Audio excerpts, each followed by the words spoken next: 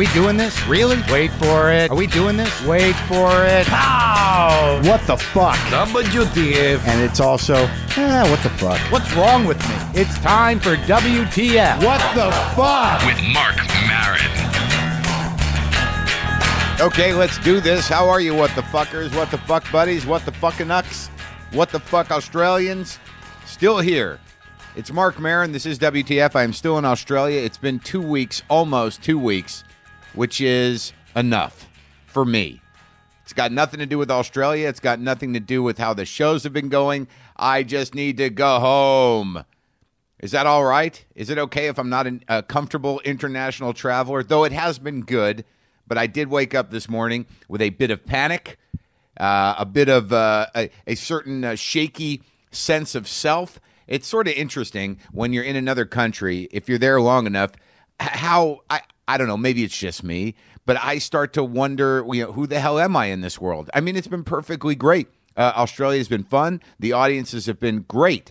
Better than most audiences, to be honest with you. They're sophisticated. They understand things in a way that surprised me, because I knew there were certain things in some of my jokes that were funny. And I always sort of believed that they were funny, and I kept them in there because they were funny, but they never got the laugh.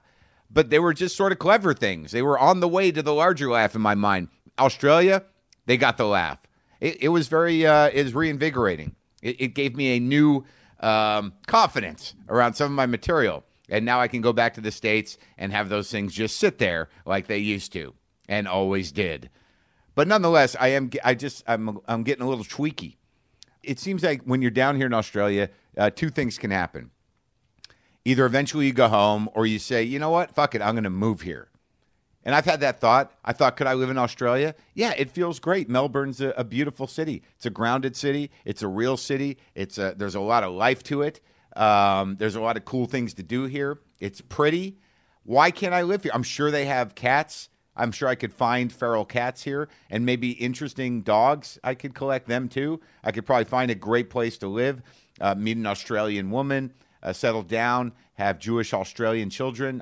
All that could happen, but I don't think it's gonna, because I'm panicky. I got to get back to the house. I got to get back to the cat ranch. I had that moment this morning where I'm like, do I even have a life back there anymore? And then it became sort of interesting to me to think about, what really defines us. I got to be honest with you right now. What defines me seems to be a mixture of hypersensitive, neurotic anger and obsessive compulsion, a corduroy jacket, a strange mustache, and a little goatee beard thing, or whatever you call it, patch, and some glasses. That seems to be what defines me when it comes right down to it. I mean, what's on the inside is what it is, but I'm amazed at how important the externals become. I mean, I found a certain amount of comfort here, and the festival has been great, as I say. But it's weird to me that when I go somewhere else, I feel like an intruder here. That's a weird thing. Another weird thing. I am definitely not a colonialist thinker or an imperialist thinker. After I'm in a country for a couple weeks, I have the definite feeling that, they don't really want me here. I think I should go. I think I've overstayed my welcome. But one thing you shouldn't do when you're in Australia that I've realized just from doing it today, if you're feeling slightly panicky or homesick, don't Google world map. Holy fuck. I am out. Look where I am. Can you see it? Can you see the map? Australia is out there all alone by itself. I can't even, look how much ocean I have to fly over. I can't even imagine that my cats are sitting over there on the coast, the west coast of the United States. I am way the fuck out here. But then there's some comfort in that. Maybe I should just stay here. If the shit goes down on a global level, this is going to be the last place it's going to go. My brain's gone a little nuts here. I'm starting to worry about shit. I'm starting to worry about getting everything done, about how much work I have to do, about writing a book, about the future, about whether or not there's a God. It happens occasionally. Yeah, if I get in a deep enough panic and I'm trying to project everything in the future. There's all kinds of things going through my head. I mean, don't worry about it. I mean, I'm going to be all right. Can I just say that I've had a great time in Australia? Everything went well. Every show went well. I didn't get tired of me. I didn't get tired of my act. I didn't get tired of Australians. I did some new stuff. I had some good food. Stayed in a nice hotel. I didn't see any. I saw some of the city. There was only one glitch. I had a heckler at a show last night, and this is almost the end of my run. I've got 2 more shows. Last night, not even an aggressive heckler, but an annoying heckler. An American heckler. I think she meant well. It got a little ugly. Not too ugly. But I did use the C word. But you can use that here. It's a softer word here. Can I say it? I can say it. Why? What am I doing? It's my I can say cunt, right? Did that just offend people out of context? Maybe we should listen to it. I'm a Jew. Take it in. You have them here, right? There's Jews. We made it. I've asked a few times, and no Jews have really stood up for themselves. I just get a weird, uncomfortable laughter, like all of you are thinking, yeah, but they're in the other part of town, kind of thing. They have their neighborhood where they wear their outfits. So, but I'm not a Jewy Jew, all right? Watered down. What's that? Watered down kind of Jew. Okay, American lady who just cannot stop being needy. I'm homesick for America. And you came to see me? Am I your idea of America? I had to come here to do comedy.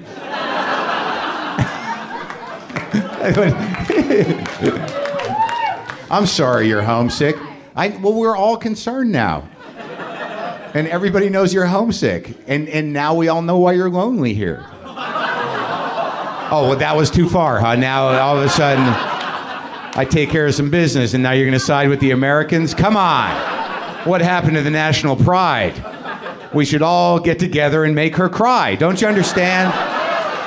She wants to be in America again. I'll make her be happy to be here. Thank you for coming. Now shut the fuck up. So, I'm kidding. Really, if you need to talk, we'll do it later for a few minutes. But I can already tell it's not going to go well. Still homesick? Is your favorite color sad? Is my favorite color sad? Oh, now you're going to try and sabotage my show? Is that where we're going to go with this? Needy loudmouth girl. What's that? Low blow. Which one? Look, I'm just up here trying to pull off the cord-on-cord look.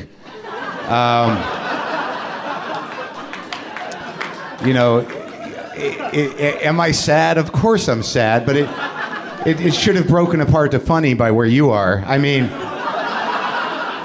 these people up front are probably sensing a sort of sad anger to me and feel slightly drained, but 3 rows back is usually where it dissipates into humorous anecdotes. So, okay, we've established I'm sad and that you're fucking needy. Are we going to stop this shit? All right. Because, I choose not to experience sad. I only experience it on 2 levels. There's funny, and then there's angry and hateful. And that's not entertaining, the second one. But I'm perfectly willing to do it for you.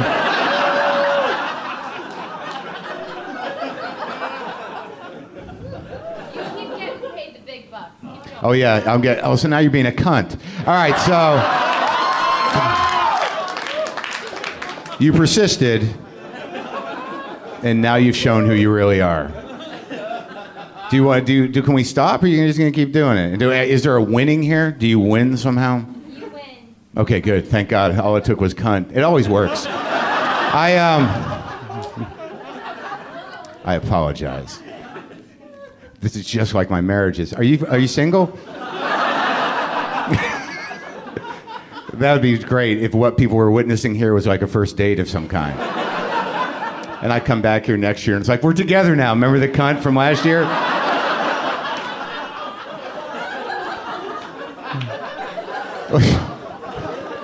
I say that with love, yeah. Because the cunt is a little freer in this part of the world. In America, I didn't mean it in the American way. I meant it in the UK, Australian way. It's sort of a softer cunt.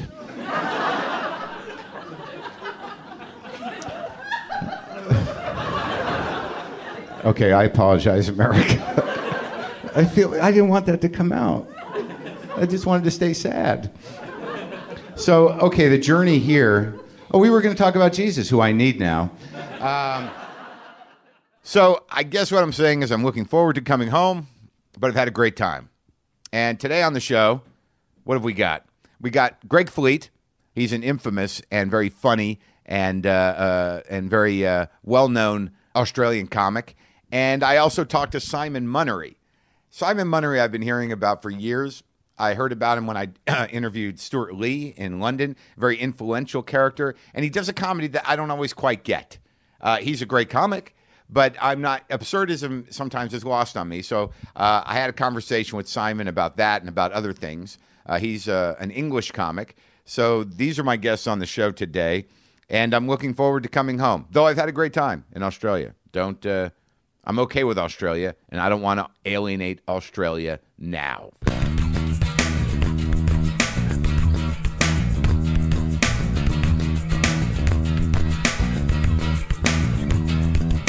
If an Australian walked in, I'd be like, "Hey, g'day, yeah, Marc's here. I'm here with Marc." Mac. When I'm with you, I'd say like, "Marc's here," and No, but that's a lot. It's a lot of effort, though. No, it's actually natural. I slip into it, and then I kind of, it ends up being like someone doing a bad American accent, like a bad Australian nasally, actor. So kind of yeah, that's right. I'm a member of the NYPD, American Police. I'm from New York. The Aussies are really bad, like some bad Australian actors. So, but was that? You mean you're That's telling me being bad. But you could. How could you do it well?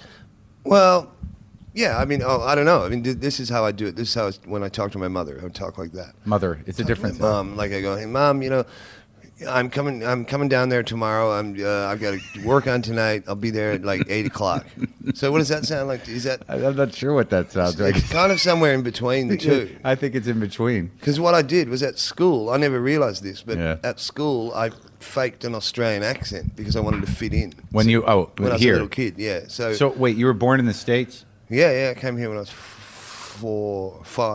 but your parents are Australian. No, American. Both of them. Yeah. How? So neither one of them talk like you.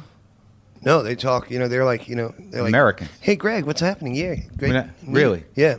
Huh? And when I talk to them, when I talk to my mother, I talk like I'm talking now. I go, Mom, I'm doing an interview with Marc Maron. He's an American comic. You probably don't know him because he's Jewish, and I know you're. You don't like Jewish people. Sure. Yeah.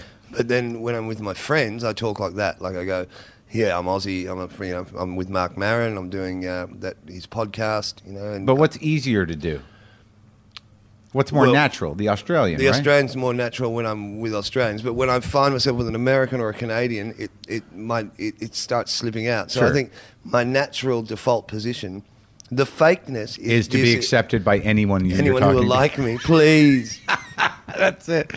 So your default, like you could be talking to a Sri Lankan. Yeah, and- oh goodness me! Oh look, I'm slipping into it already. Yeah, I get it. Sure. Yeah. Whoever will give you approval and make you feel whole in that moment. Yep. Is what you will adapt to. Mm-hmm. So much. why did your parents leave America? My father worked for Ford as a designer with the Ford Motor Company, and at that stage in Australia, Australians have only recently started trusting their own. Like there was almost every executive in Australia was from England or the States. Right. So they needed some executives out here, so they brought out guys from America, and they offered him a better job, better pay.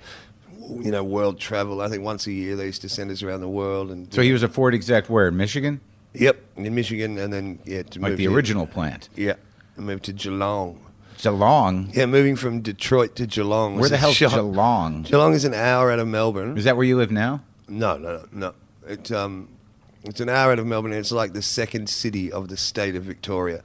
And and that has all the paranoia and jealousy and everything that comes with it of not being the main.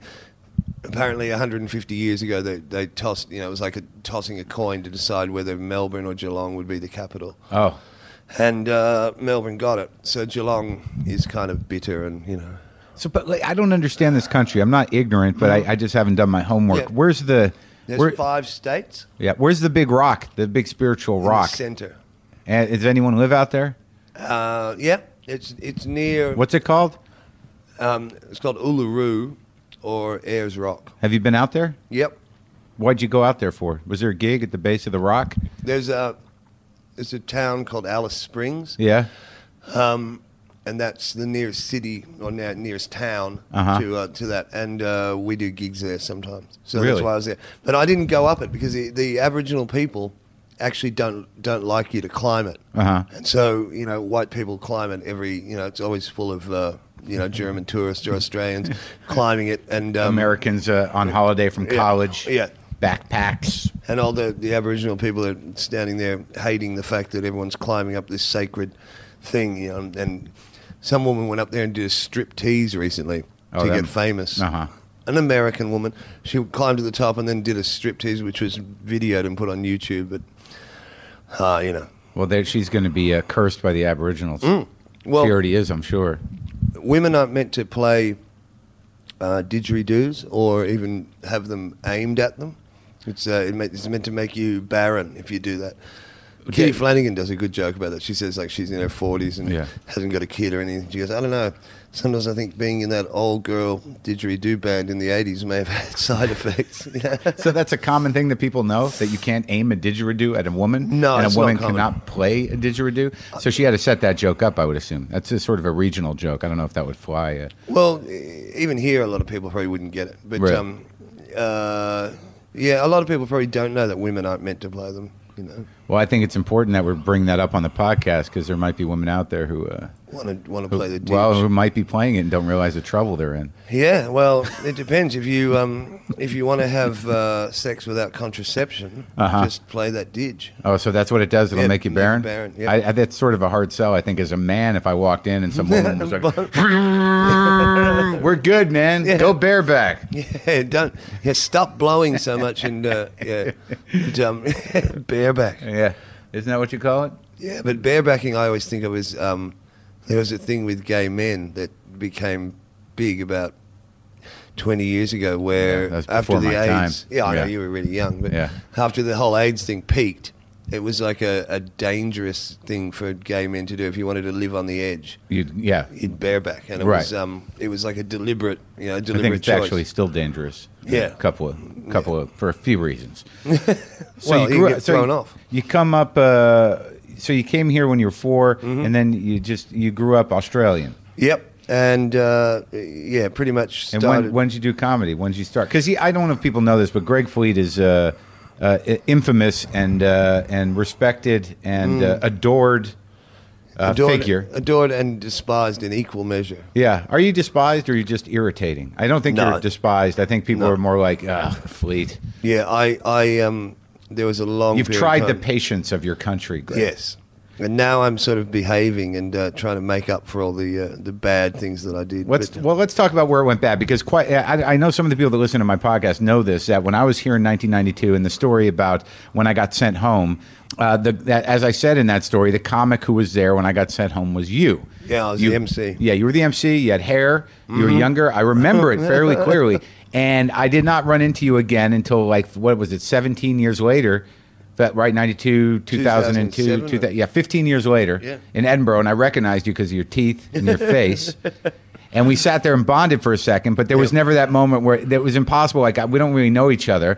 And then it's sort of like, well, what have you been doing for 15 years? And it turns out, as I have picked up stories from you and other people, you've been up to quite a lot of trouble. Well, this is a way of explaining that. I still don't remember that gig. I still don't remember doing that gig with you getting sent home, any of that stuff. I mean, I know it happened because you told me about it. And when you told me, I sort of vaguely remember something like that. But I was doing so many drugs at that time.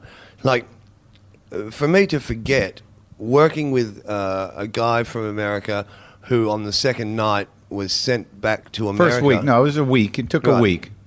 And for me to forget that happened is a remarkable thing. I can't believe that I don't remember that happening. Well, so that was 92-ish.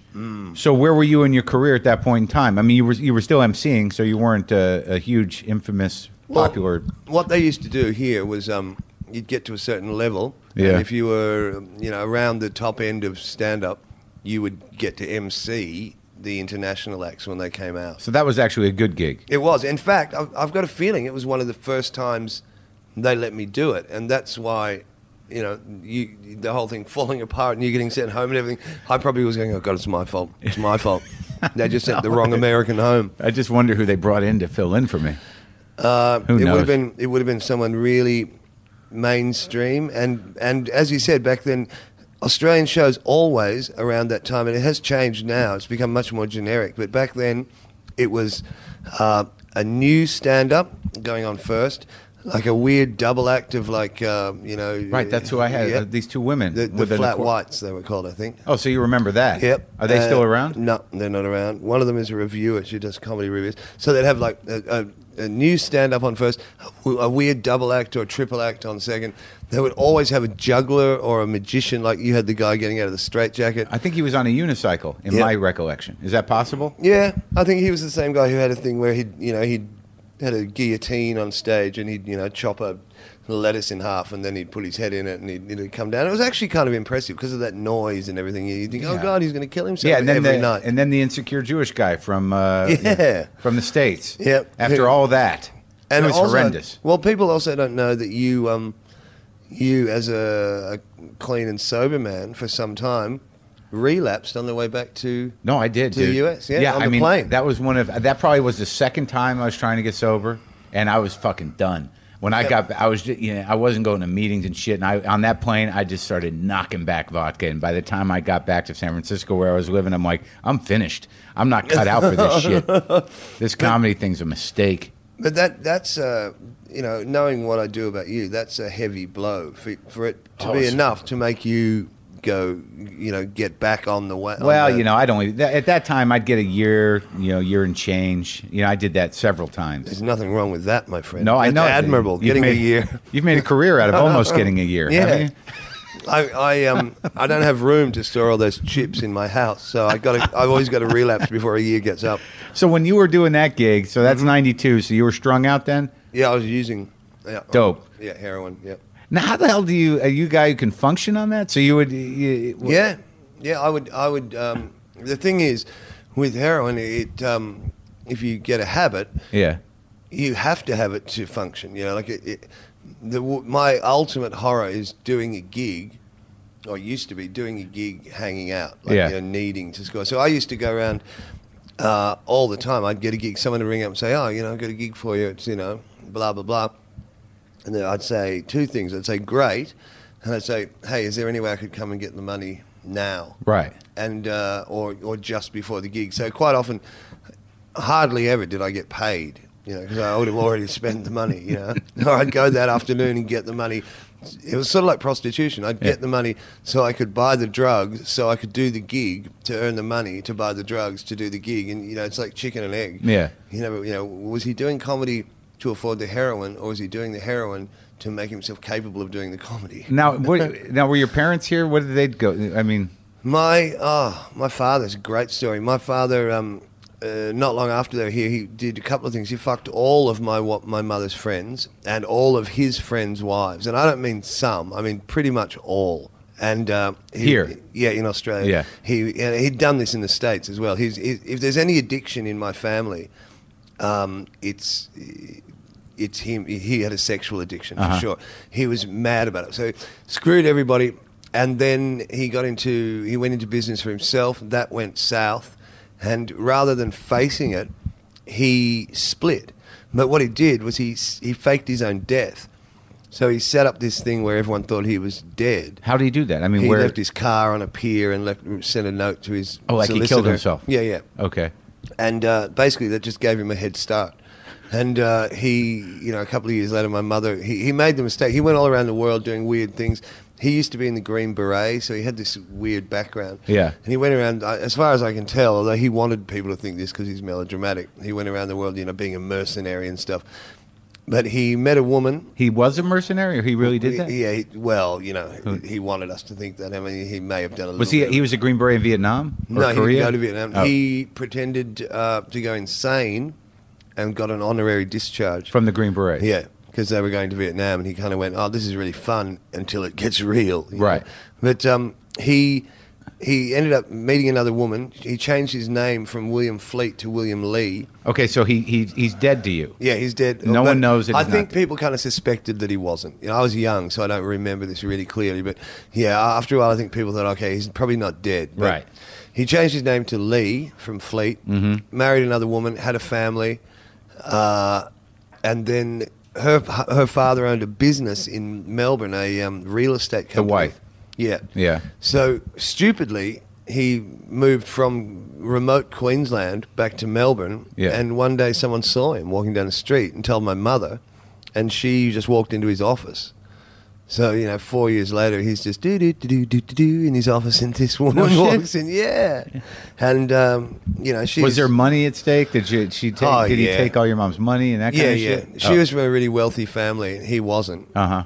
And, she ended up working, like, dead-end jobs to get us through school, and, he wrecked her life. But, look, they're both crazy, and they both drove each other insane, So when she goes back to see him now, do they have a relationship now? No, not at all. I mean, no, not at all. He lives in the States. She lives he's back? here. Yeah. With he married another wealthy a third woman. family now? Fourth. The fourth wealthy woman. Yeah, and wealthy woman. And, like, the first person he married, he decided that wasn't working. So what he did was he'd ignore her for a long time. Then he introduced her to one of his army buddies, who was kind of a handsome guy. Yeah. And so he'd go around and visit her and, console her and stuff like that. And then, of course... One day they kissed on the doorstep or something, and my father was in the bushes. Jumps out. How could you? Punches his friend and divorces the woman because so now he's got an excuse. Yeah, exactly. So now, so do you talk to your dad? He actually sent me an email, and this is how lazy I am. I saw it the other day on my email thing, and I haven't read it. But so occasionally we do. Yeah, but I if I had a computer here now, I'd open it up and we could read it together for the first time. It could be. The weird thing about him is he's never apologized or anything like that. But he did say some great things. He told me once, how there's all these meaningful things like if is the middle word in life? Yeah. He took me aside when I was 12 and he went, hey, Greg, you know why I changed my name to Lee that time? And I said, no. And he said, because Lee is the middle word in fleet. And it had the rhythm of something that made sense. But, so that was his real name, and he just... Yeah. No. He just... Yeah. So your dad's nuts. Yeah, quite nuts. They're all nuts. Yeah, I understand that, but it's too bad you didn't get the gift of seducing wealthy women. Oh, I know that. You just you decided to do comedy instead. Yeah, it was it's frustrating. But he was like the camel man, like the Marlboro man. He was like on the back of magazines because he's quite handsome. He took up acting and stuff like that later. Your father did. Yeah. And there's like pictures of him like on the back of a tugboat throwing ropes overboard and smoking a camel. And really? Stuff. Yeah. So you got into that? Yeah, he got into that, and small parts in movies. He had like 2 lines in a James Garner film called Tank. But yeah. You talk to your mom? Yeah. Yep. Yeah, we get on. I mean, we drive each other crazy. We went for about 5 years where we didn't speak at all. But more recently, we're starting to again. Well, you seem pretty healthy. You don't seem all sweaty and fucked up. I am healthy. How many times have you been like when I saw you in '92? When did you first end up getting sober? Oh. Or off the dope, anyways. I'd stop and start, but I'd stop then and just do other things, as you know. You'd give up your drug of choice and then do all the other ones. Sure. And go, I'm so healthy, it's great. Yeah. Well, that's a tough one to kick, And I want to thank you for helping me out in this trip to Melbourne by, you asked me for $25 and I gave it to you. And I've been able to use that on stage because apparently there isn't one person in Melbourne that you haven't borrowed money from. There's actually 2 comics I haven't borrowed money from, and we were talking about this before. One of them said to me the other day that both of them feel somehow that they're being shut out of this really exclusive club, that they're somehow not good enough comics for me to borrow money from. So they feel really bad. So I better go borrow some money from them. Well, wait till you really need it and make it big. Yeah. Make them feel really special. Yeah. You guys are so special, I need $500. Yeah. Everyone else, it was just 25. Now knowing that you have all these debts everywhere, I don't really. I mean, I've actually paid.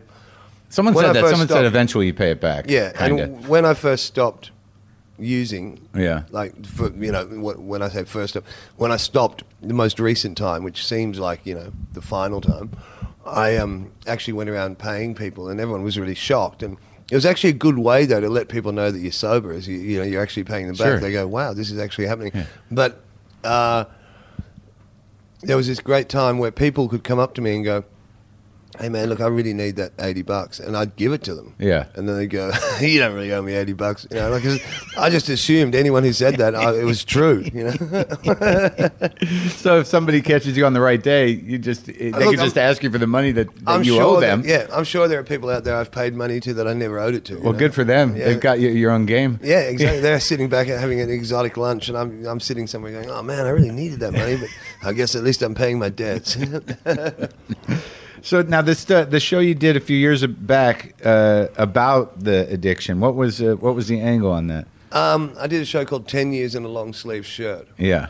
And it was basically, I was drawing parallels between love and addiction.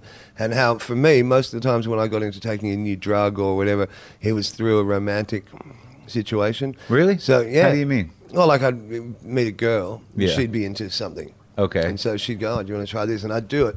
And so I always equated, and still do, romantic love with addiction, you know. And, you know, so to me... Well, there's something very nurturing about heroin.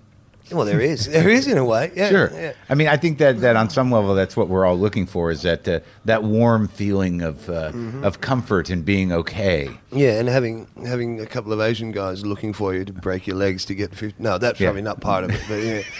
But yeah. But yeah, I always equated taking a new drug with you know, for the first time, usually would be the same day that I'd end up sleeping with somebody for the first time. Like what new drugs? I mean, the first time you did dope was with who? A woman? Yep. Yeah, first time I did heroin was with a woman, and we... You know, Wow, you must ended be up- really grateful for that. Oh, yeah, it was a great relationship. She really got you started on a lifelong journey that Yeah. you've got to just wake up every day and thank her for. Yeah, and she's of course been clean for 15 years and has a really good life, and I'm still out there scrambling around. But So they still talk? yeah, we do. Really? We do see each other occasionally. She's great, but it wasn't like she got me into it. I mean, she did give me the first time I did it, but I mean, I would have found it somewhere else. you know, Sure, so- that's a nice way to put it. But so I've always equated, you know, new drug experiences with romance, and therefore all the insecurity that goes with that, and the obsession and the addiction, and you know, needing, you know, like everyone says that giving up cigarettes or giving up a certain drug is like ending a relationship. Yeah. And for me, heroin ended up being by far the longest relationship I'd had with anyone or anything. So it really was. And you know, when you end something like that, I actually, in rehab once, had to write a letter to heroin breaking off the relationship. Uh-huh. And it seemed like a dicky thing to do, but it was actually great, because you're saying all these things like, the whole time we were together, I was dedicated to you. I spent all my money trying to, you know, keep you around. And you know, I didn't realize this, but all that time you were seeing other people, you know. I was dedicated to you, but you were seeing anyone who had the money. And, you know, Yeah. But, Yeah. And, but after that, you and heroin got back together a few times. And oh yeah, we'd party. You know, or heroin would come around and be all depressed because she'd split up with her recent boyfriend, and I'd just console her. But yeah, look, it went on and off for ages. But around the time I met you, or re-met you in Edinburgh, so 5 years ago, was around the time that I seriously started to end it. You know, before that it was just I'd give up because I ran out of money, or I'd give up because I ran out of money. It was, you know, it was never serious, and it was never long term. It was always like, I'll stop this for a few months. Yeah. You know, but then around the time of meeting you, you know, I'd been to a rehab before that, and then, you know, you and I spent that month together. And well, that was insane, because I met you and I recognized you. I sat down, I ordered a club soda. You said you ordered a beer. You said, "Why are you drinking club soda?" I said, "I don't drink." And you said, "I shouldn't be either." And somehow I talked some shit to you, and then we ended up going to meetings for a month. Yeah, and it was great. It was good. It was good. Yeah, and I mean, the show I did about addiction, I actually did in Edinburgh, and it was great, because I sort of got into this thing, and I don't know if you ever do this, but I was doing these thematic shows over a couple of years. I did the one about addiction. I did one about this horrendous holiday I had in Thailand, but they were shows that had, you know, they were mostly funny. So they'd be, you know, look at this idiot, you know, it was always about me being an idiot, you know, and, you know, hock shops, or what do you call them? Pawn shops. Pawn shops. Resembling my living room. Because all my stuff would be in there, and I'd go in and change the positioning of some of the things and say it looks better like this. And this is how I had it at home. Yeah. So there was all the funny things of drug addiction and stuff, and like funny stories about taking LSD and the funny things that can happen, or all that kind of stuff. But then also in there would be like my girlfriend overdosing and dying or something. So it'd be like 95% hilarious and 5% quite tragic. Did that happen? Yeah. So there'd be. When did that happen? 89 or something. But were you in for the room? Audience? Yeah. But for the audience, it would be this great journey of like hilarious, and then deeply tragic, and suddenly, and like I remember every night there was this moment in the show where there'd just be silence. And one night I heard this woman in this, sort of like laugh. Oh my God, silence. And I just heard this one voice in the crowd go, "Oh no." And it was an incredible feeling, because then you go back to comedy straight away. You'd have to have a really good joke to break that tragic vibe. But people would leave having been on this incredible journey, and they actually liked it better than when I just did shows that were just funny. Well, yeah. Well, theater, and if there's an arc and there's there's something happens, and then there's some sort of transformation. I mean, I assume that after that show you got clean in the narrative, right? Yeah. Well, I mean, the trouble with that show was, it's on YouTube. It's called 10 Years in a Long Sleeve Shirt. There's a half-hour version of it on YouTube that I did as a TV special. Yeah. But if you look at it, you can see I'm stoned. Oh. So I'm actually doing this show about how I used to be a heroin addict on heroin, So that was problematic, because I did that for a couple of years. That was problematic? Yeah. Because you're saying you're not on heroin anymore? Oh, absolutely. And, borrowing money off people. So that's where, I think I said that to you the other day. Hey, man, can I borrow $80 to fix my fridge? Yeah. I actually had a guy say that to me once. I just looked at this guy and I'm just like, you don't have a fridge. So in that moment, though, because, I mean, that's about, when it comes to heroin stories, that's really the worst that can happen. I mean, there's plenty of people that almost die, but when you have somebody that you're with die, I mean, what was the story there? Well, that wasn't really that was someone I'd seen a little bit, but the really tragic, or the upsetting story in that, when I would do that show, was my actual girlfriend, who I first started doing it with. She OD'd. She didn't actually die, but what happened was she OD'd. I turned around and she's out. She's like, I'd never seen anyone do this, but she's like not breathing. Her skin's going black. She's no pulse. I'm trying to revive her and doing all this stuff. And there was another guy there who was her really good friend, this gay guy who was like, the three of us were really close. Yeah. So I just said, keep her breathing. And I went running out in the street to try and get an ambulance or something. I went out, all these surreal things happened. I went out in the street and I said, is anyone here a doctor? And this guy came running up to me and went, I'm an accountant. That's not going to help. No. But I went back inside the house, and my friend had fallen asleep on top of my girlfriend. Instead of keeping her breathing, had just nodded off on top of her. So they're both out. It's like fucking Train Spotting. Oh, man, it was, very much so. So, eventually ambulance guys come. And the other thing, I kept picking her up and slapping her, trying to wake her up. And I found out later that what I was doing was actually knocking her out. I was so panicking. I was hitting her so hard that she probably would have come to, except every time she started to, I'd slap her and probably knock her out again. But these guys came, the ambulance came, they gave her a shot of this stuff, Narcan, which is, reverses the effects of heroin. And nothing happened. And the feeling, it's so hard to describe this feeling that goes through you when you go, your whole world is caved in. She's dead, You haven't thought about, her family, telling her mother and father, your family, like just the fact that she's gone. All this stuff starts descending on you. And they gave her another shot of Narcan, and suddenly she just went and sat up. Yeah. And, they sort of brought her around. And the first thing she said to me is she went, have you had yours? And I said, no. And she went, give me half. Oh, no, just come on. Unbelievable. Oh, absolutely true. So strung out. Yeah. And then, but that was the one that got sober, huh? Yep. Yeah, Oh, she's fuck. remarkably. But So none of these incidents, like did you ever die? No. The last, one of the very last times I used heroin was in Ireland, And I hadn't done it for a long time, the classic story. I'd been clean, going to meetings and stuff like that. Hadn't done it for a long time, and I just was in that mood. I found myself going for a walk in Ireland, which is, I don't often go for walks. We're in Kilkenny? No, in Dublin. Uh-huh. And then I found myself just happened to be walking around the dodgy part of town. Like, Sure. wow, I've just ended up in this part of town. I understand this. Yeah, and look at those guys over there. They seem to be on some kind of... They're very tired. And so I ended up scoring from this guy, took him back to my hotel. Yeah. I bought him some. And he told me, too, he said, look, one thing about this stuff, it's crap. Unfortunately, it's not very good. Yeah. So he had his and left, and I had mine, and I woke up in hospital. And there was all this embarrassment and shame. Basically, I'd OD'd in the hotel room, hadn't turned up to my gig. They had sent someone back to the hotel. The owner of the gig had come back to my hotel, got the manager of the hotel to come up and open my room. Right. And I'm in there, there's syringes all over the place. I'm unconscious on the floor. They put me in a wheelchair and get me to hospital. And I finally come to in hospital and go, why am I in hospital? And I didn't realise I was in Ireland. And I'm going, why has everyone got Irish accents?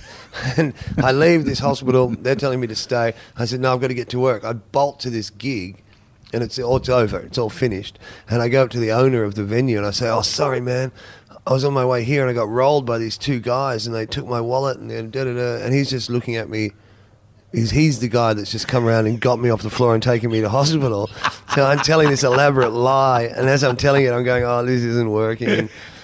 So that was the only time I'd ever OD'd, though, and that was one of the very last times I used. How the hell did you manage? I mean, how old are you? 47? 48, yeah. So you're my age, and you didn't get Hep C, you didn't get AIDS. I know, that's remarkable. And you seem to be pretty, pretty fat. Are you saying I'm fat? You're fat, yeah. I didn't used to be. I actually do this thing now where I stand on stage side on, because I always used to be quite skinny, and the audience sees that I've actually developed this kind of fat stomach, and I just they think you're doing well. They think they do. Hopefully it's good. They do, but I point at my stomach and I say, ladies and gentlemen, one thing I just want to say to the young people is never give up heroin. Yeah. You'll just be a fat old man like me. But over the process of what's got to be 20 years of this shit, or 15 years 25? Right, since you've been a professional comic. I mean, the infamy of it has probably, how's it affected your career? Well, I mean, you've done what? TV? You've been on, Yeah. I mean, you've done acting, right? Yeah. And TV, I've just written a series, a TV series about comics. So it's about 5 comics who are friends and just what comics do when they're not on stage. But do people trust you, or are you ever going to regain? Well, not really, I don't think. And but this TV show hopefully will be. There's a lot riding on it for me, but it's kind of like my reintroduction to that world. And if it goes as well as I think it will, and it does look incredible. I'll send you a copy of it. You can tell me what you think. But it's got good people in it. A lot of well-respected people here and in the UK are in it. But if that works, I think I'll get a lot more trust and a lot more, there's some talk of doing a second season of it and stuff. So there's a lot, I've kind of got all my eggs in one basket on that level. Well, everybody knows you on this side of the world and in England. I mean, Stuart Lee speaks highly of you, and everybody seems to know you, Fleet, your infamous character, and they respect your comedy. Yeah, but that's about it. That's where the respect ends. Because they do respect comedy. But I mean, to a lot of people, like Stuart, is incredibly frustrated by me, and it makes me feel bad because Stuart Lee works incredibly hard. He's incredibly creative and talented. He has a lot of time for my work and has helped me a lot, but I also upset him. It's upsetting for him to see someone wasting ability or, not achieving what they could achieve. So it's... well, you say that with a certain detachment. I mean, does it upset you? Enormously. So what do you do with that? Well, what you should do with it is stop behaving like a fucking idiot and work hard and And what do you do? Lift your game. Beat the shit out of yourself until you... Yeah, I just keep rolling those dice, going, I don't have to do the work. I'm lucky, lucky old Fleety. Hey, 7, see, So, but more recently, I've actually been doing it, and that's why writing the TV show was a great thing because I think a lot of people didn't think I'd get it done. I wrote it as a play, and we did it in the Comedy Festival about 6 years ago. But turning it into a TV show was great, and I think it will work, and it will be a way into that world of responsibility, and then I assume I will pick up the ball and run with it and actually do more and more and more. Or I'll do what I used to do, which is get really cocky and go, wow, see, I've done a great thing. I could probably do this and use heroin at the same time, and everything would work out great. Yeah. So we don't know what's going to happen. Well, I can't imagine I would do that. If I did that again, I would be seriously, it'd be like committing suicide, career-wise, and, I've got a kid now and all that sort of stuff. You've had a kid for 9 years. Yeah, I know, but I only just realised. But, you can't, I need to earn money, I need to, get school fees for her and give her a decent life, and, and also I'm egotistical like anybody, anyone in comedy, I want to do things that are admired, so, I'm running out of time, so this is time to, I've had a great life, I've done what I wanted to do, I've been really self-indulgent, and now is kind of, and the other thing is, giving up heroin is you're actually gaining, it's like, as you'd know, you're not really giving anything up, you're getting a whole lot of other stuff, you're getting opportunities and work and trust, and so... What is it about the dope? I think it's what you said before about security or what, which is bizarre because you think it makes you the most insecure person, because you don't know where your next taste is coming from. You got to rely on it. You got to go into shitty buildings. Oh yeah, and get shitty people. Yeah, you get threatened with getting stabbed and stolen from. And, have you gotten to the point where you had to steal shit? Yeah, not really had to, but I did, and only from people around me, which is so just really people bad. you know. Yeah, people I love, people who loved me and trusted me. So never from strangers or Are there houses you can't go to? No, not really. But not anymore. I imagine. Like, was it ever to the point where your mom was like, "Nope, can't come over"? No, I never got that. But I'm sure there'd be people who, if I saw them or went around to their house, would, they wouldn't just leave their wallet on the middle of the table. I kind of thought about it. But your wallet never has any money in. I check it all the time.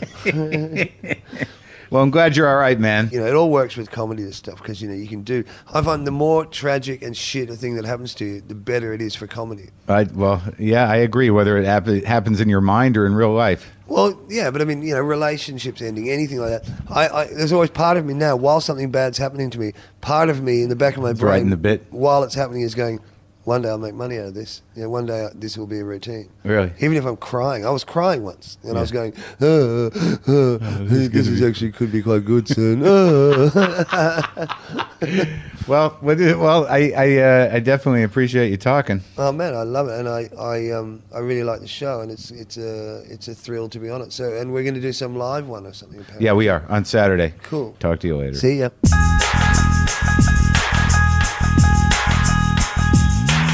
My guest here is Simon Munnery.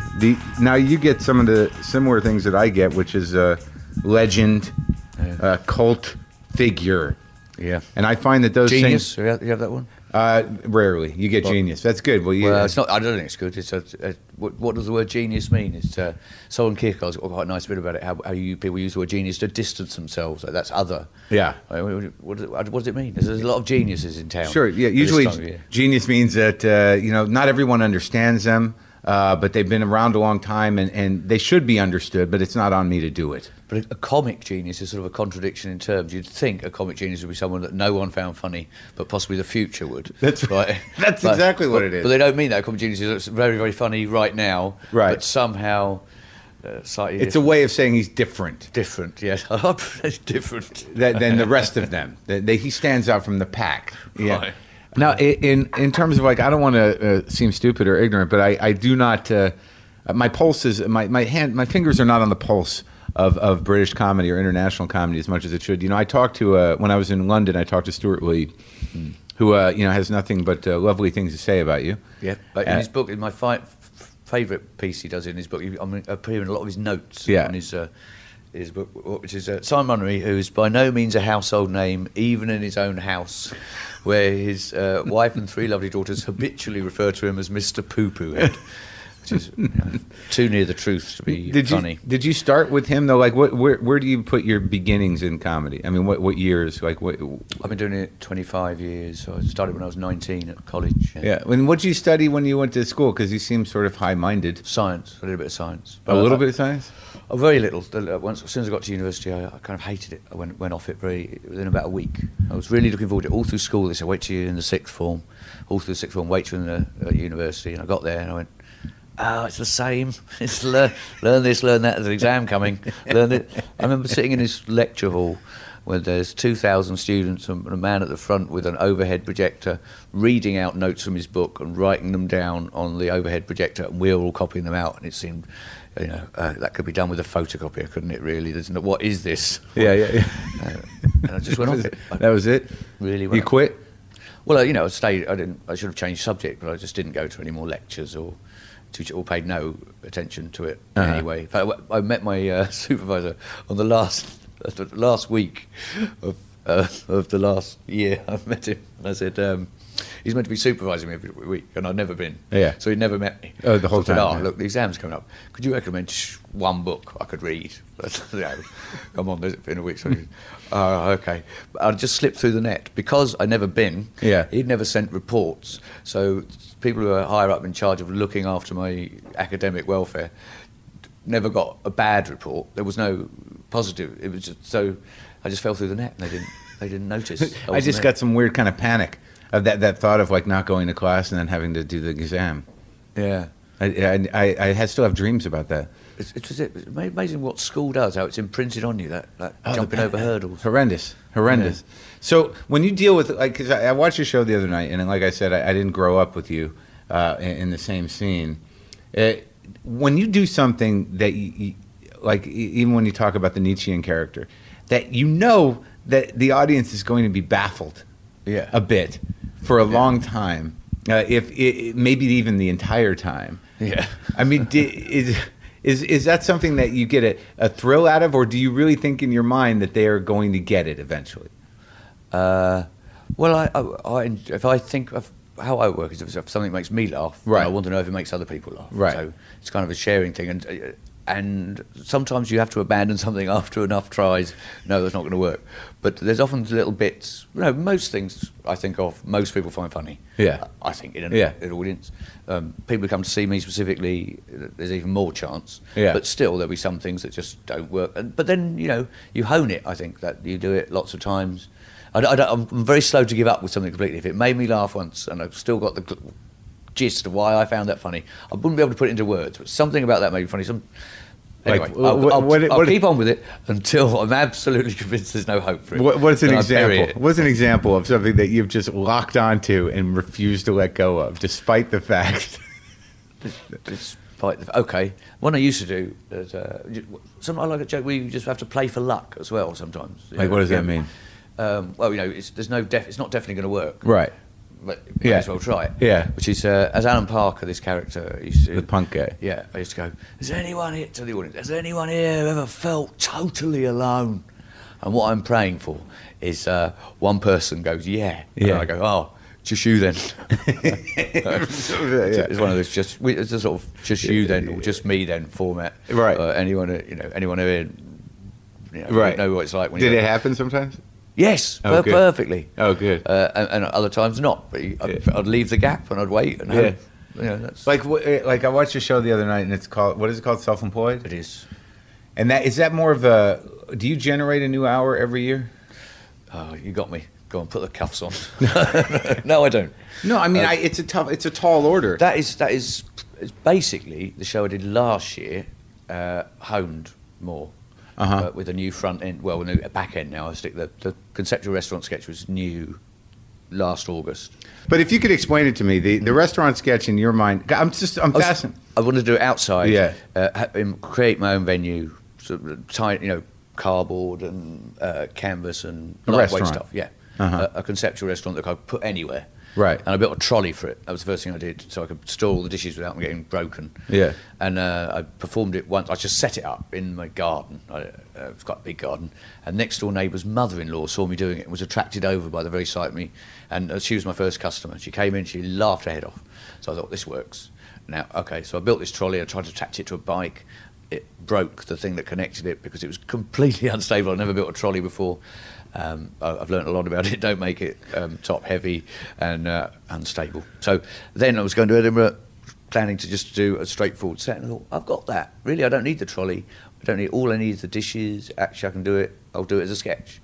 So I did it as a sketch with a chair and table on the stage, and I used to get people up to go in the restaurant. And I realised, no, they're sitting in chairs anyway. Why bother? It took 2 days to work that out. Yeah. Of course, it's awkward. They don't want to. What happened was, two people didn't want to get up. They just wouldn't. And you know the thing, if they don't want to, you just got to make them. You can't not. I tried to should have learnt this years ago. But would you like to come up and sit? No. Okay, then you try someone else. Of course, they don't want to either. No one wants to volunteer. No. So then what? You start, and I realised, well, there's no need for them to come up. I can just move the table towards them. They're in it. Don't give them a choice. They're at the restaurant. Other things I learned. So the restaurant is basically different countries, right? Different countries. Well, I mean, there's one restaurant where you have Belgium on the plate. Basically, the restaurant it's a conceptual restaurant. There's no food. It's art. Right. So broad canvas. What it is each dish, and it's a coal scene. There's masses more in there that can be done. That's just as far as I've got with it. Like a dish, and what it is a description in the menu, followed by a surprise of some sort. Preferably there's some sort of activity involved, like you could have a murder mystery on a plate and you have to work out something, right? And you can have a performance element as well by the waiter. He can sing, dance it to you, offer you things to go with it. You can have so basically that sort of format of a restaurant, which is theatre anyway, apart from the food element. So the inspiration was that there's a presentation by a waiter in a real restaurant. And on some level you thought that you could extend that or break it open. Yeah, to make a restaurant without food. So it's just all the rigmarole of haute cuisine without the shame of eating. What I love about that phrase is you probably hadn't thought there was a shame in eating. There is sort of a shame in eating. Well, there is now. But I don't think it's in the public consciousness that much. Yes, perhaps it is. There is, I know, getting too fat. There's that. Well, there's an awkwardness to it. I went to a fancy restaurant last night where I had that moment where there was such a... There was a labor to the waiter, the waitress, telling me, explaining dishes as being, having bouquets, and there's a refreshing, but it's weird poetics that it's fairly recent, and it's hard for it not to be ridiculous, because not only is it ridiculous when you're hearing it, in a way you're like, come on, it's just fucking ice cream, but then when you're eating it, the shame is like, I'm not getting the bouquet, maybe I'm not Empress new clothes sort of thing. Exactly. Yeah. Well, I mean, it's awfully good, but it's a bit much. It's overhyped. You can't. Well, it's beautiful, but it's still just food. Yeah. So the sort of the mechanism is that you get a description in the menu, which I find ridiculous. It's a description of something that doesn't exist yet as well. So, and the time people spend poring over the menu, going, I'll all that. There's so much to read, so many decisions to make. Yeah. It's all. But I thought there's a lot can be played with that. You could have the waiter could actually to look at you and decide what you want. He could know what you want, and then not give you the choice. No, the illusion of choice, but in fact, it's a very obvious what you're going to have. So that's actually the seeds to a whole show.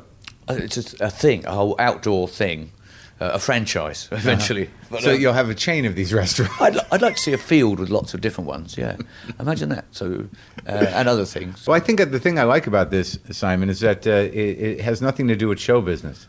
Right. Thank you. I claim I'm still in it. That joke which ends what and leave showbiz. Yeah. Do you ever find that is an issue in terms of how you think about it? Like, how am I going to continue making money if I'm going to be setting up outdoor art restaurants? Not that that's important. I think art is good. I reckon. I'll charge people. Oh, okay. You might come into the We're going to try it in Edinburgh this year. I'm going to do it on Portobello Beach, top of Arthur's Seat. I've worked out how to do it now. We're going to pack it down to basically the size of 2 massive suitcases on wheels, so you can take it anywhere. Yeah. Poles. You've got chairs, tables, dishes packed neatly, so they can be flipped out.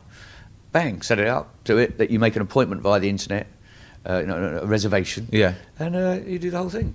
I hope it works. It's amazing to me that this I can't quite explain why the history or why in Europe and in the UK and around, that there's at least some appreciation of the joke of art. I mean, I couldn't even consider doing anything like that in America because it would be such a small thing. You'd have to find a very sort of specific audience that would even know the joke. I watched a bit of yours on YouTube about explaining how your comedy is almost modern art. The Venn diagram, yeah. Which is brilliant. Yeah. But that there's an audience for that is fascinating to me. Even the most alternative or hip audiences in America are not that sophisticated. And it's I think it's a privilege you guys have in a way. Yeah. Have you That's a performed good in example. America? I have, yeah, but that's another example of something that didn't used to work. The Venn diagram. It didn't. Well, it sort of. But again, when it doesn't work, that's it's offensive in that you're rubbing people's ignorance in the face. I talk about a Venn diagram, but if you do it the right way, you can get away with it. It's fine. No one's going to be that upset. It's very interesting to me that you actually see it as offensive. It's in a sense offensive. No, I understand. Like an unexploded joke. Right. To tell a joke Yeah. that, on a stage, people are paid to laugh. You told a joke that they didn't get, right? There's something. I think there's an awkwardness out there. There's definitely an awkwardness, but is the onus on you for being offensive? That these Well, people... it's somewhere between us. It's not certain who it is. They can blame me. I can blame them. They were a terrible audience. He was a terrible act. Right? Let's call it quits. But have you ever gotten to the point where you're like, go home and Google this, or it's too late for that. But it's amazing you don't take. I mean, there's a certain humility in not taking the condescending route. And saying, like, if you're offended by this, it's because you're not smart enough to get it. Yeah. I don't think there's any need to say that. By the way, if you're not laughing, it's because you're thick. All right, that's it. I've got 10 minutes now. I'll get 10 minutes out of that. Good evening, ladies and gentlemen. If you don't laugh at my act, you're stupid. Can we get that clear at the start? Why don't you open it? Why don't you call the show that? Have some sort of IQ meter. Yeah. It's all going down. You're not laughing, are you? You're thick. Well, I think that's why it's lucky you don't do that. I don't know. It's lucky. Not luck. I'm a survivor. Well, no, it's not being weird. If I think of something, that's impossible, you just want to try it, don't you? It's a bit like, well, League Against Teaching began with, oh, wow, what would that be like if someone came on instead of going, hello, nice to see you, or just came on going, you are cunt, scum, just abuse. Right. Yeah, so I did it, and it worked, and it was funny. But not everywhere. Yeah, right. And the reason I think it didn't work in Toronto or Melbourne is an English voice, particularly in America, you've got that culture, film culture anyway, of English being evil and slightly superior. Attention, scum, you are nothing, absolutely nothing, with an English voice saying it, is very different from what I meant. Like in England, it's just like, oh, who's this bloke abusing us? But in the States, oh, it's an English... It must be an evil. The feeling I got in Toronto and in Melbourne when I did the League Against Teaching was people going, what's he being rude? Well, it was definitely not saying, why is he being rude to us? What have we done? It's just rude. I don't really get it. And Toronto as well, like, why? Why just be rude to us? Because you're different. I'm not... It was an English act to shout at English people by an English person, I think.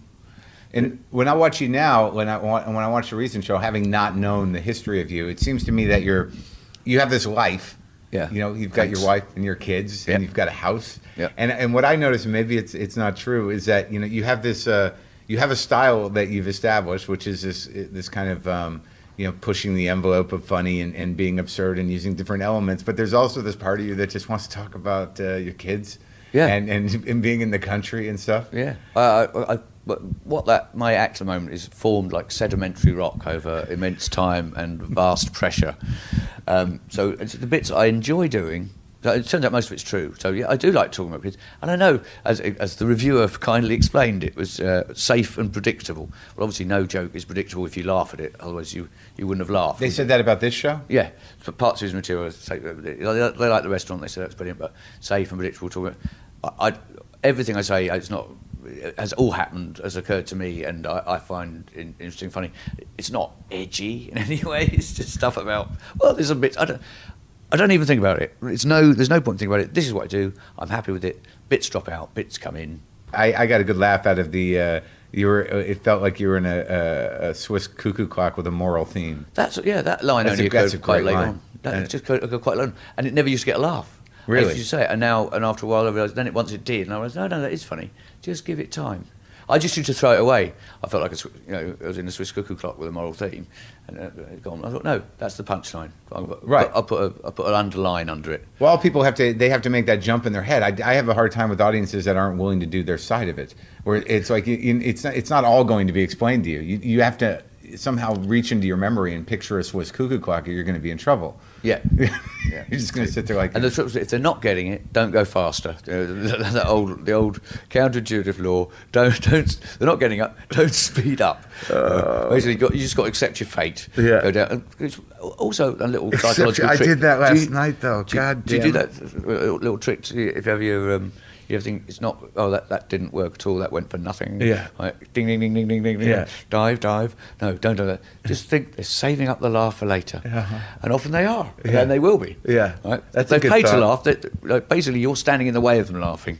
Try and get out of the way, and the big wave of laughter will push through you. Yeah. Don't You let hope. you be so important. But then you have that moment where you're like, well, I guess that's the wave. It wasn't as big a wave as I thought. No, but it's like to see another. Then there'll be 3 big ones coming. They saved it up for later.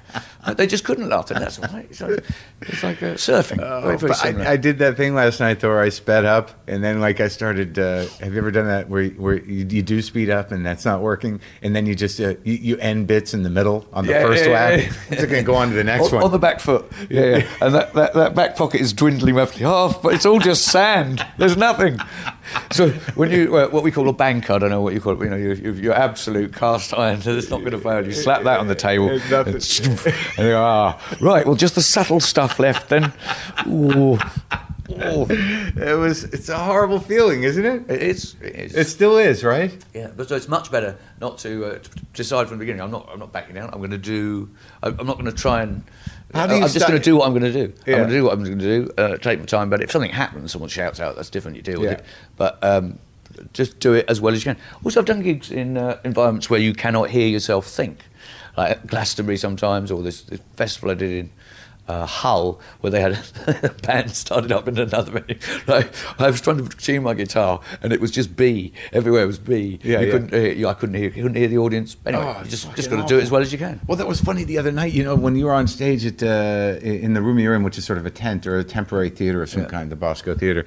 And music started about halfway through, and it was irritating me because it was like a beatbox kind of music, and you're doing your thing, which is kind of nuanced and absurd. And I'm like, what the fuck? I would hate to be performing in this venue. And then you close with the restaurant piece, which is a completely beautiful absurdity. And I walk out, and did you see what's making the music? The White Rabbit. There's a guy in a bunny suit playing bass. And Every I'm like, night he starts up just like, it's like, and I'm thinking if to the show myself, was doing better, I'd bribe him to stop. I would, but on this level, I just couldn't figure out what was more absurd. Was your well-structured actor, me walking outside and there's a guy in a man-sized bunny suit with a bass? I'm like, this is like a competition. I don't know if Simon realizes what he's up against. Yeah. I like when people know their own limitations, because I think so many of us are kind of childish like that. We just keep expecting the biggest. It must be interesting having children. Oh yeah. Is it as enlightening as you thought it would be? It's like joining the human race. Yeah. I imagine. I don't know if it's going to happen for me. How old are your kids? 753. Oh, you got time. Yeah. And that'll be. It really just you go and also it's continuous. It's like you're on the whole time. There's no But it's sort of like there's part of me that thinks like I can't really be a well-rounded person if I don't have a child. That where you're put in that position. You've never seen it from the other side. You know, it's suddenly you see it from any kind of resentment you had towards your parents, and suddenly you see it from the other side of what it was like to be. When you find yourself saying the things that your father had said to you. Yeah. You go, yeah, okay. This is the way it has to go. Because I say so. Yes. No, we're crossing the road. Hold my hand. Where are we going? Yeah. And do you feel like it's it amazing. humanized you a bit somehow? Yeah, I'm really glad. And also love, absolute love. Amazing how much you love these creatures.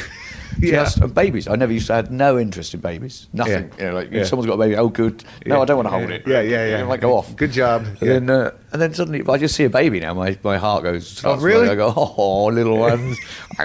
You know, like just they're the most beautiful, funny. Yeah. They have to be cute. It's survival, not fittest. It's the cutest. Yeah. That's what. So they learn to do that, and they come at you running as well. There's no better mirror than a child. They know you. They know your every thought. Like, so, Eleanor, could you tidy your room? Well, yours isn't tidy. And I go, no, your office is the least tidy room in this house. I go, okay. Well, yeah, good point. The other day, like, they're all asleep. Well, we've got trouble getting over the jet lag, because I got over it, but they don't. She's going, it's 5 a.m. I said, look, if you could maybe just try and sleep for another hour, right? And then that way, day by day, we'll get more on Australian time. Yeah. And she goes, but people are sleeping still. She opens the curtain, looks out, and goes, well, there's cars and buses moving around. I go, all right, you're right. Good point. Yep. You win. That's awesome. Well, hell, it was great talking to you. And you. I think it's sort of sad reflection on my country that we don't know you guys, and I don't know how that's going to happen. Like Stuart Lee is another one where I did an hour with him, and no one really knew who he was in my country except a few people. Yeah. And it's sort of a tragedy that doesn't go back and forth as much. Yeah. How can we make that happen, Simon? I don't know. You have to talk to your. It's my side. It's on my side. Yeah. So talk to your people. I'll talk to my people, and we'll make it happen. Then we could talk to each other's people, and we'll make it an international event. It's a people thing. People talk to people. Don't worry, it will happen. And whatever needs to happen will happen. Okay. All right. Well, thanks for talking. Okay.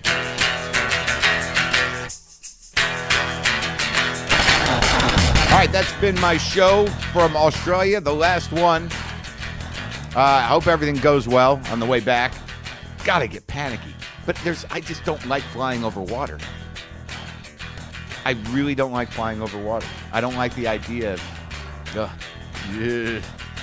I'd rather they find my whatever's left of me. This is grim.